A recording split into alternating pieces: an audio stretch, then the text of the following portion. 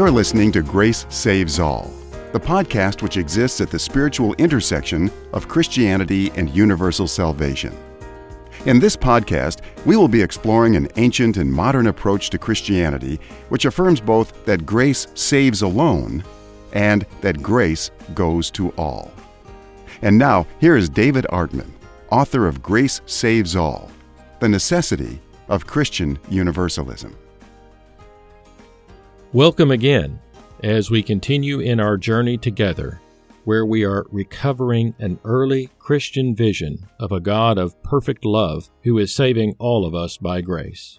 If God is saving all of us by grace, this means looking at God's judgments as part of God's love for us. And that means that God's judgments, while having to be potentially very severe, must ultimately be purifying and restorative in nature. In Part 1, we looked at Old Testament passages which give us this impression, and now in Part 2, we turn to the New Testament, and we begin with a saying from Jesus recorded in Matthew chapter 5, verses 25 to 26. Here Jesus teaches, "Settle matters quickly with your adversary who is taking you to court. Do it while you are still together on the way, or your adversary may hand you over to the judge, and the judge may hand you over to the officer, and you may be thrown into prison. Truly I tell you, you will not get out until you have paid the last penny." Notice that Jesus doesn't eliminate the consequences which follow for failing to get things resolved and ending up before a judge. This scene of appearing before a judge makes us think of having to appear before God because we left this life with matters unresolved. But what stands out to me is that the penalty is not life in prison or the death penalty. The consequence, according to Jesus, is staying in prison until the last penny is paid. This sounds to me like that passage we looked at last time from Lamentations, where God is said to not cast off anyone forever. It's not that God doesn't cast off at all. It's that God only casts off as long as is required. God only casts off, as Jesus puts it, until the last penny is paid, which sounds very serious, but also sounds as if an end is in view. It's not forever banishment. Another teaching from Jesus has a similar ring to it.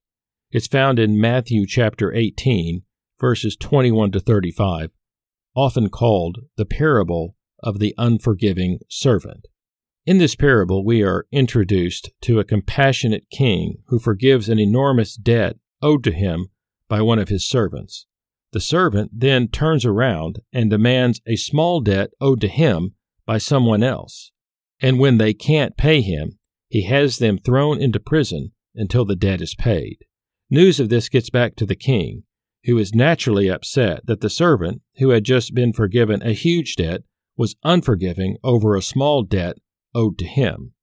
So the king calls the servant back in front of him, saying, "You wicked servant, I canceled all of that debt of yours because you begged me to. Shouldn't you have had mercy on your fellow servant just as I had on you?"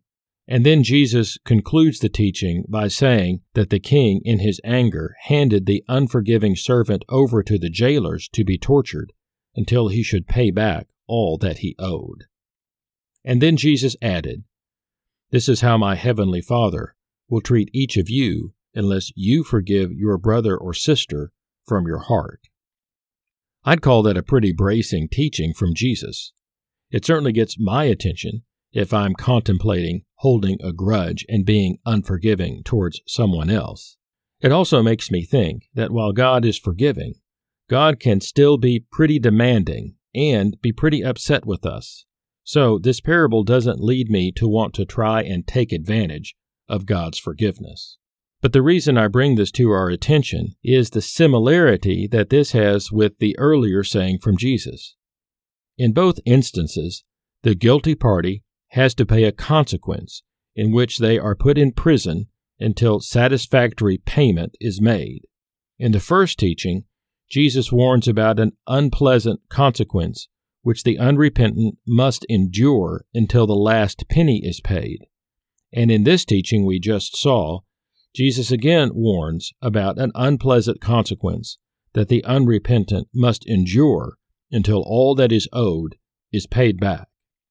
So, it seems we can either repent and turn from evil, or we can embrace evil, and God will put us in a situation where we will stay until we truly see the error of our ways, and we will want to repent, and we will wish we had never embraced the evil path in the first place. And now we turn to two fascinating passages found in 1 Peter.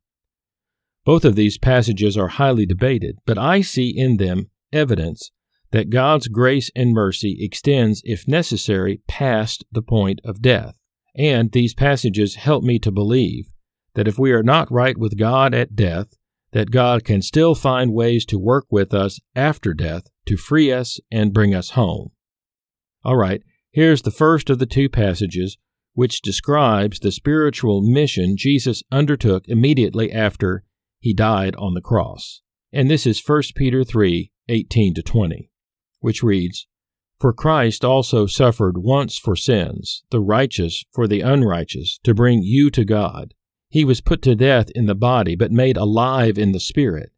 After being made alive, he went and made proclamation to the imprisoned spirits, to those who were disobedient long ago when God waited patiently in the days of Noah while the ark was being built. In it, only a few people, 8 in all, were saved through water." And then just a little later, in 1 Peter 4:6, it reads, "For this is the reason the gospel was preached, even to those who are now dead, so that they might be judged according to human standards in regard to the body, but live according to God in regard to the spirit." Here in these two passages, we have evidence that the early Christian community believed that Jesus descended to the dead after his crucifixion and before his resurrection. And it appears that during this time he went to imprisoned spirits. As I said earlier, there is certainly debate as to exactly who these imprisoned spirits are, but a case can be made that these are the spirits of the evil people whose lives were taken in judgment by God in the flood during Noah's time. And when Christ goes and makes proclamation to these imprisoned spirits, I don't believe it's unreasonable to imagine that Christ would be descending to them in order to pronounce good news of his victory over the powers of sin and death. And so, in my opinion, what we have here in these two passages is an ancient picture of Christ playing a role similar to Moses. Just as Moses led the Hebrew children out of their bondage and slavery in Egypt, Jesus goes to these imprisoned spirits to liberate them from their captivity to sin and death. These two passages of Scripture, as I said earlier, are highly debated, and they probably won't sway anybody's final opinion. But I see in them a kind of resonance and harmony with the idea that although God in judgment may have to cast some off in a spiritual prison of some kind, and even though that imprisonment might be quite lengthy, I see that there is a point at which this imprisonment and judgment ends, the lesson having been truly learned, and then the soul is able to be restored to God. Now let's take all of these passages that we've looked at in this episode and in the last episode and make them personal for each of us. Even if you go far astray and bring God's judgments upon you after this life, God will not cast you off forever. God may bring grief on you in order to correct you, but God will still show you compassion. So great is God's unfailing love for you. If it comes to it, God may be forced to put you in a very unpleasant situation where you will encounter the pain you have caused so that you can understand it, and in that place you may be required to pay the last penny for what you've done, because nobody finally gets away with anything. But God does not want to do this to you and derives no pleasure from correcting you. You may think that you have sunk so low in this life that when you die, God will not remember you anymore. But Jesus didn't forget the disobedient spirits who lost their earthly lives in the flood, and Jesus won't forget you either. When the time is right, He will come to you with good news of deliverance. And when that time comes, you will be rid of your delusions and ready to see Him for who He is and ready to receive the salvation He has come to offer you. You can trust that the justice of God towards you fits within the loving purposes of God for you and for everyone. God doesn't want to bring affliction or grief to any of us, and that includes you.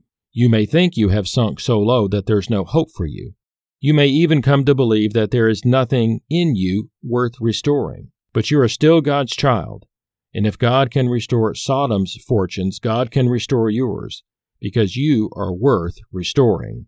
God's ultimate plans are not to keep you banished forever, because God doesn't make those kinds of plans for you or for anyone. Sometimes people are concerned that Christian universalism reduces the justice of God.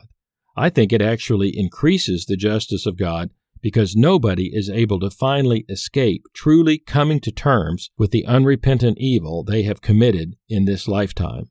None of our rebellions against a God of perfect love can ever win, because God has secured from the beginning the final restoration and purification of all. When we keep all of these things in mind, we can see that the justice of God is part of the grace of God, because God's judgments ultimately serve God's loving and restorative purposes for all.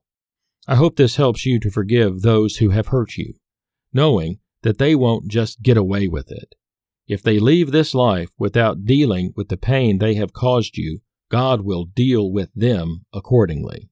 And if you have hurt others, I hope this helps you to repent now, knowing that the path you are on will just keep getting harder for you in this life and after this life, and God may be forced to put you in a place where you will experience the consequences of what you've done until you really repent and really seek forgiveness. And I hope that all of you will join me in following the forgiving way of life Jesus teaches and believing in a grace that saves all. Thank you for joining us in this episode of Grace Saves All. You can help spread the word by sharing this podcast with others and by giving it a rating on iTunes. If you want to find out more about David, or if you'd like to leave him a message, go to his website, davidartman.net. In the meantime, let's work together to help a hurting world know about the greatest news ever announced.